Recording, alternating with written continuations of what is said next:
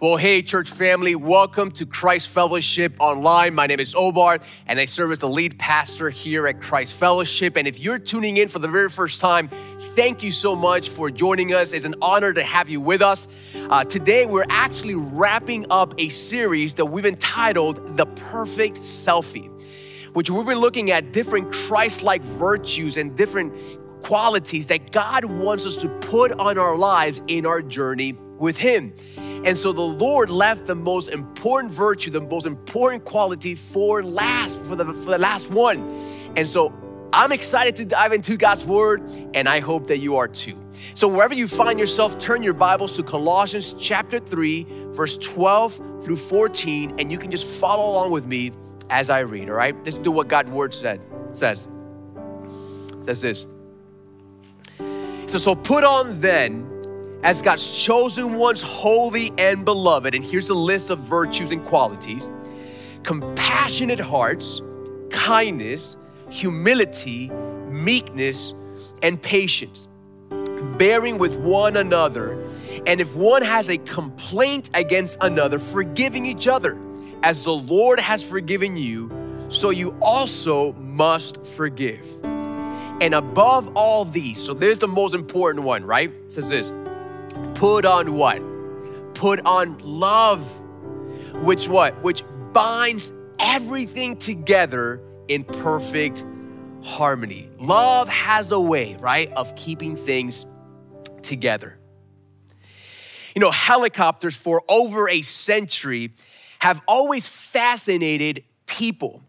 And even right now, whenever you see a helicopter get close to you, pass by, you know, there's a sense of wonder. Just a few years back, a friend of ours took us on a helicopter ride, and family, listen, I felt like a little kid. I had so much wonder. And I think the wonder stems from how complex these machines are, right? But yet they stay in perfect harmony. Now think about it, because when you see a helicopter ramp up and you see all those blades, right, start moving, all that machinery, all that complexity start moving, there's something so special about it. But what's crazy is that it stays in perfect harmony and it stays stable, right? People get on helicopters and go places. And so it's just an amazing piece of machinery.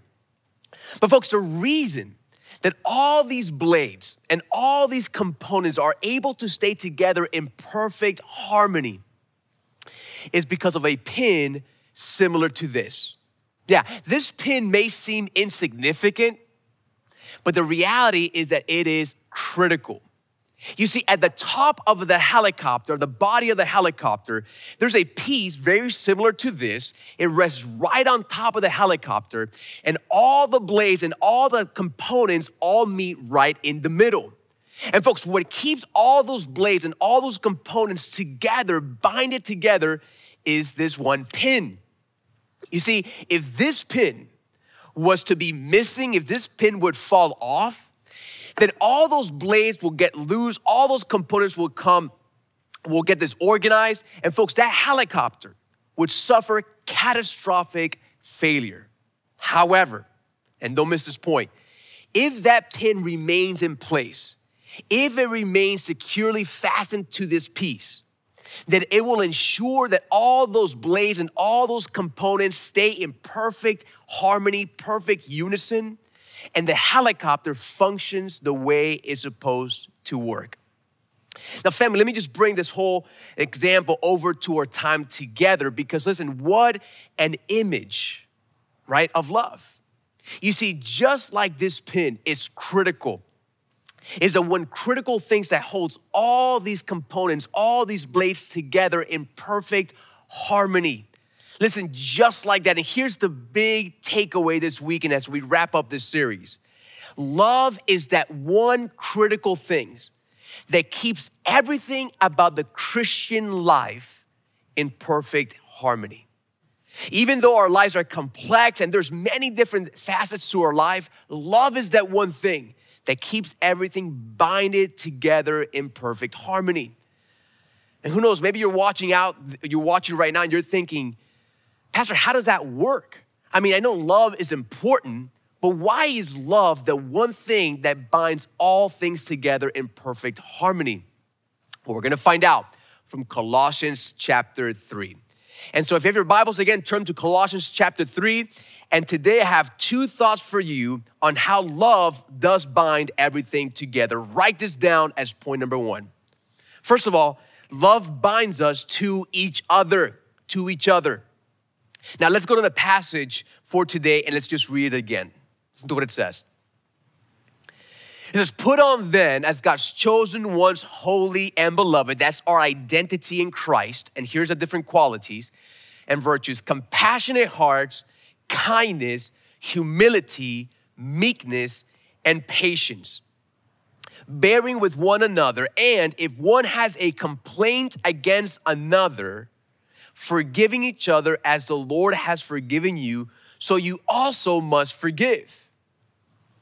And above all these, put on what? Put on love, which binds everything together in perfect harmony. Now, pause right there for a moment.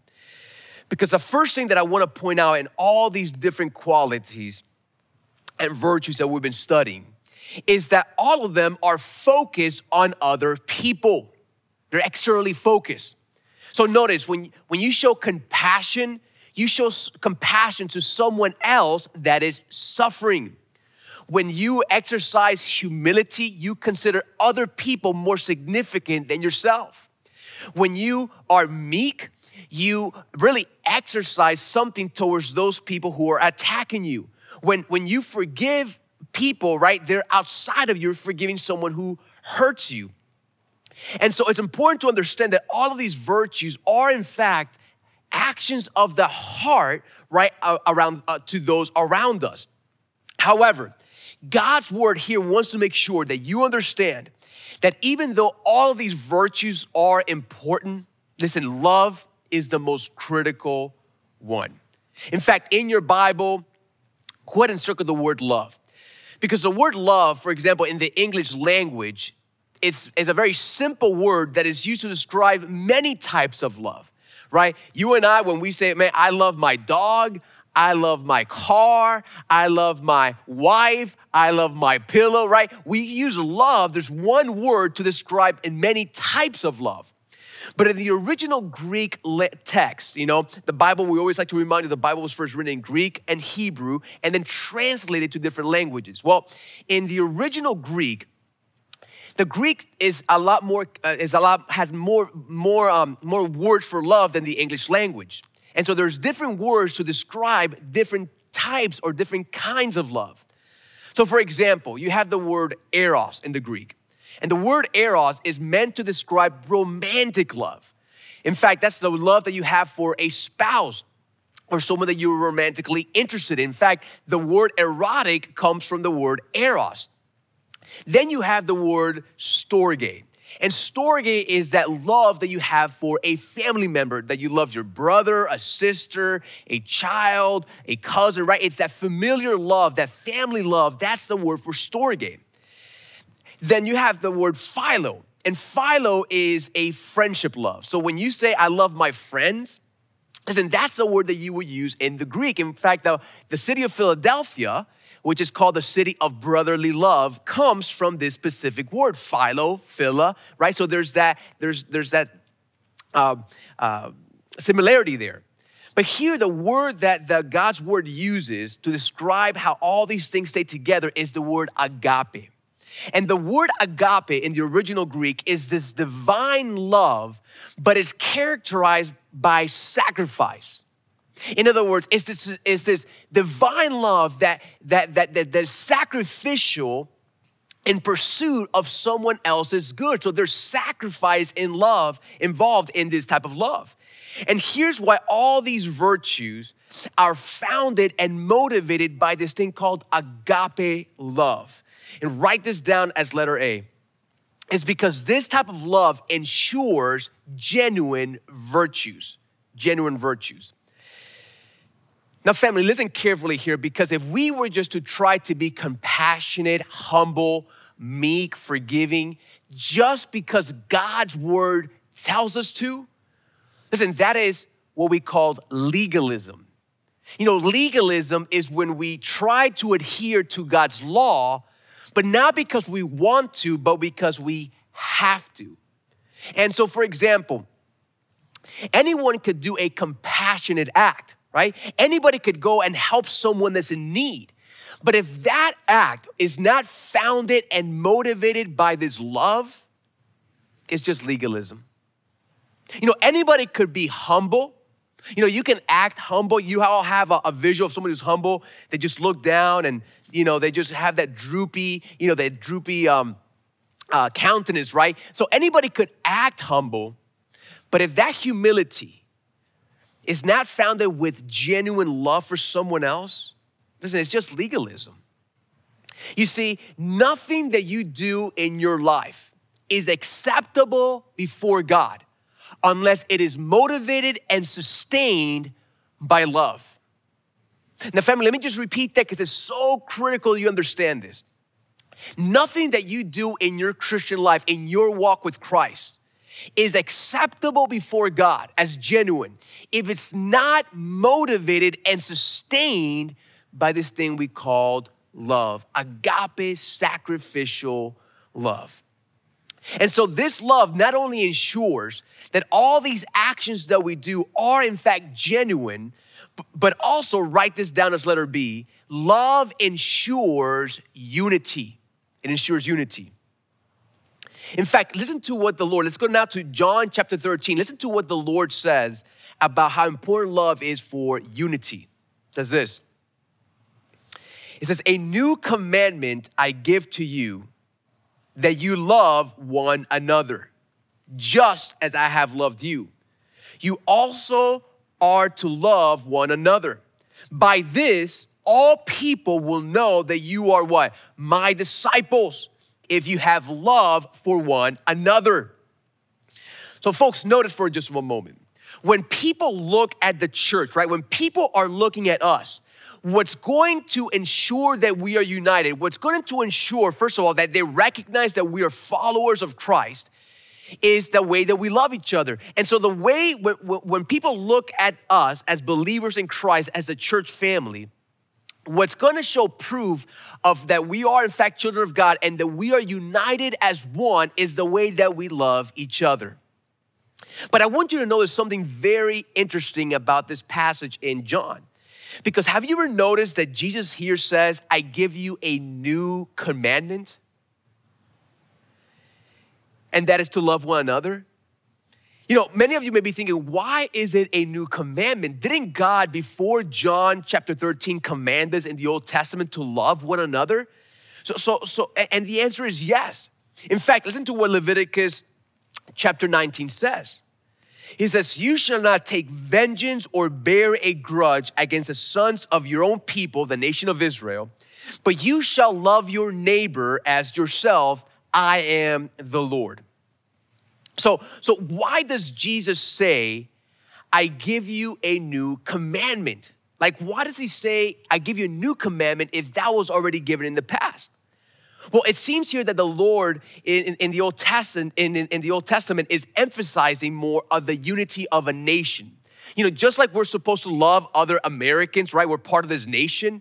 I think God, being the people of Israel who were slaves in Egypt and now he brought them out of slavery, they're a brand new nation. He wants to ensure, listen, that you're loving each other. You're one people group. However, the reason that it is a new commandment here, it's because it's a superior type of love. It's a sacrificial type of love. You see, in this passage in John chapter 13, the Lord had just finished getting down on his feet and washing the disciples' feet. He got on his knees to wash the disciples' feet, and then he's about to start his journey to the cross. And so he's saying, listen, as I'm showing you this type of sacrificial love, listen, you ought to love one another in that way. I've been in ministry for a while now, and I've been in many different meetings. And I find it interesting that in meetings where people have sharp disagreements, if there is this love for each other, this sacrificial love, there's unity. They can differ pretty sharply, but if there's love, unity maintains. But on the flip side, I've also been in meetings where even where there's no love, that even the smallest little difference breaks up the unity of that group. And so what I would encourage you, whenever you are in a group setting, in a small group with other believers, whatever the case may be, if you're sensing that there's not unity, the answer is that somewhere along the line, people are not loving each other with the love that God has for us. See, this love has the way of keeping the people of God glued together in unity. And so not only does love keep us united to each other, but more importantly, write this down as big number 2, love binds us to Christ. First of all, write this down as letter A, us to Christ. Now, we all know that what unites us to Christ is really our faith in him, right? Make no mistake about it. Listen, we are saved by faith and faith alone. The Bible says that when you put your faith in Christ, you are forgiven of your sins. You start a relationship with the Lord that never ends. And so, listen, we are saved from our sin by faith and faith alone, not because of our good works or how our good morals, but rather from our faith in Christ. But here's the question that I would pose to you. What's different from your faith than from someone else's faith that just acknowledges that God exists? Yeah, I believe that God exists. What's the difference? So for example, let's suppose you're at work and you take out your coworker for lunch and you're hanging out, you're talking, and somewhere along the line, they see you go to Christ Fellowship. And so you start talking and you start sharing about the things of God, of how God has worked in my heart. I love my church. I've just, it's amazing. And so you start talking a little bit about the gospel of how Christ died for them and he wants a relationship with them. And then towards the end of the conversation, you pose a question, would you like to accept Christ as Savior? Would you like to put your trust in Christ? And at that moment, they tell you, well, don't worry about it because I already believe in God. I believe God exists. I believe that Jesus exists, that he died on the cross, so I'm fine. Listen, I'm just like you. And folks, I cannot tell you how many times in sharing the gospel, I get people to respond to me in that way. Yeah, I believe in God. I believe in God. And because rarely do people ever say, I don't believe in God or I don't believe Christ existed. So does that mean that their faith in Christ is enough to save them? And the answer is no. In fact, the book of James says this, that even the demons believe and shudder. Listen, if there's someone that believes that God exists, that he died on the cross and they know the truth, are demons, yet they believe and they shudder. And so the question is, what is the difference between a demon's faith, your coworker's faith, and your faith in God? Well, it's simple. A faith that is true saving faith is a faith that is intertwined with love for God, with affection for God. In fact, let me just show you a couple examples of how closely related love and faith are together. Listen to what it says in John chapter 16. This is Jesus speaking. He says this. He says, for the Father himself loves you, and notice this, because you have what? You have loved me and have believed that I came from God. You see how love and belief are closely tied together? There's a sense that love and faith in Christ go together. And let me give you another example. From 1 John chapter 5, it says this, everyone who what? Who believes that Jesus is the Christ has been born of God, right? So there's faith right here. And then it says, and everyone who what? Who loves the Father loves whoever has been born of him. So again, another example where love and faith, where affection for God and faith are closely tied. In fact, if you go throughout all of Scripture, the one key thing that you see the people of God is that they love the Lord, that they love the Lord. And so what I'm saying is that true saving faith that binds us to Christ is not just faith that believes that God exists. It's not faith just, but rather it's a faith that is interwoven with affections for God. In fact, let me just give you a quick illustration to help you understand. So for example, take a power cord just like this, right? I think we all are familiar with a cord from home. We connect our lamp, we connect our computer, whatever the case may be. And we all know that each of these connectors, right, they have two prongs, right? We're all familiar with these two prongs. Now, many people may think that both prongs are the ones that conduct electricity. But the reality is that even though there's two prongs, there's only one prong that really carries the power. The other prong is simply a neutral. And so here's what happened. If you were just to try to stick in just one, the power one, it would not work.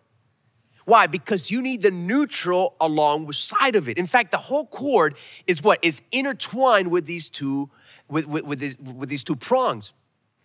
And so folks, what an image, right? What an image of saving faith. Because even though we know without a shadow of a doubt that faith is what saves us, right? Faith is what connects us to Christ, right? That we're forgiven of our sins. You know, there's an aspect of love that needs to go along with it. You see, there needs to be an affection for God in the way that we see God. And if you think about it, it starts making sense. Because the reason that you obey God and your coworker doesn't is because you love the Lord. In fact, listen to what the Lord said in John chapter 14. It says this. It says, if anyone loves me, he will keep my word. And my Father will love him, and we will come to him and make our home with him. Whoever does not love me does not keep my words. So you see a difference here? Love is closely tied to that faith. It almost energizes that faith. And so what I'm arguing here is simply this. Yes, faith is what saves you, absolutely. But man, that faith needs to have just affection for God, a love for God. Because I believe, listen, most of South Florida believes that there's a God who exists.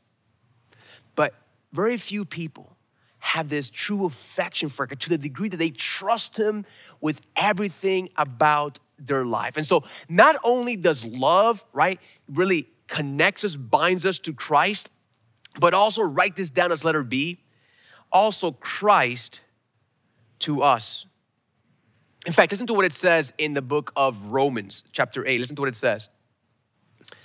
It says, who shall separate us from the love of Christ? Shall tribulation or distress or persecution or famine or nakedness or danger or sword? Or to put it more into a modern context, were you losing your job or your bankruptcy or your marriage struggles or your health issue? Will those things separate you from the love of Christ? That's what it says. No. In all these things, we are more than conquerors through him who loved us. For I am sure that neither death nor life, nor angels nor rulers, nor things present or things to come, nor powers, nor height, nor depth, nor anything else in all creation will be able to separate you from the love of God in Christ Jesus, our Lord. Don't you love that? You see, the reason that God's word says that nothing could ever separate you from God's love is because Christ is alive today and is still loving you. You know, a wife whose husband has passed away may say in a funeral that nothing will separate me from his love. And she might mean that the memory of his love will be sweet and powerful all of her life. But that's not what God's word is meaning here. Because the love of Christ is not just a memory, but rather, listen, Christ is loving you right now. Right at this very moment, listen, Christ is loving you. You see, at this moment, the Lord is sitting at the right hand of the Father. And the one thing that is on his mind is you. Listen, I don't know what's happening in your life. Like I said, maybe you're going through discouragement, anxiety, marriage issues. You're going through things at work, financially. But listen, the Lord is aware, and he loves you with a love that will never end. And folks, because he loves you, he will never leave you in the middle of this trial. He will never forsake you in the middle of your worst moments in your life. He will be close to you like never before. And so listen, the love of Christ, just like our love connects us to him, listen, the love of Christ connects us to us, and he's loving you right now, regardless of what's happening in your life. So let me end with this. Going back to my opening story, I didn't share this with you, but you know what they call this pin? They actually call it the Jesus pin. Yeah, no joke. They call it the Jesus pin. And tradition holds that the reason that they call it the Jesus pin is because when this pin comes off, everyone inside the helicopter starts praying to Jesus. But in a more serious note, maybe when you look at your life right now, you may have a facade, on your face, but the reality is that deep down in your life, you feel like your life is falling apart. Things in your marriage, things with a family member, career, health, financial, things are just falling apart everywhere around your life. And you're wondering, who can help me put my life back together? Who can help me get back on the right track? Who can help me make sense of all this? And the answer is Jesus. And so maybe you're out there right now, you're thinking, Lord, Pastor Omar, I want to start this journey. Listen, I can't go through this season anymore without God. So I want to put I want to start this relationship with Christ. How do I do that? It's very simple. The Bible says that the way you start a relationship with Christ, the way you bring Christ into your life, listen, it's not by good works. It's not by going to church. It's not by doing good things. It's not by being a good person. It's simply coming to the Lord in faith, with true faith, with this faith that says, Lord, I love you. I want to walk with you. I want to seek you. I want you in my life. The Bible says that when you come to him with this faith, he forgives you of all of your sins, and you start a relationship with the Lord that never ends. And so if that's you, listen, I'm going to lead you through a prayer right now. Wherever you are, just pray this quietly to yourself. But listen, when you pray this, you pray this to the Lord. It's not a ritual. Pray this to God, and he's waiting for you. Okay, let me pray with you. Father, today I realize that my life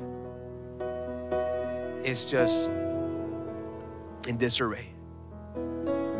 And even though I put a brave face in front of everyone, Lord, deep down, I know that it's falling apart, and I need you. I need you to come into my life and bind all things together. So Lord, today I come before you and I put my trust and faith in you. Lord, I'm asking you today to forgive me all of my sins, to give me everlasting life, and to help me live a life that honors you. Help me, Lord, to love you. Lord, help me to experience your love so that I can live my days knowing you and serving you and obeying you. God, thank you, Lord, for drawing me closer today. It's in Jesus' name I pray. Amen. Amen.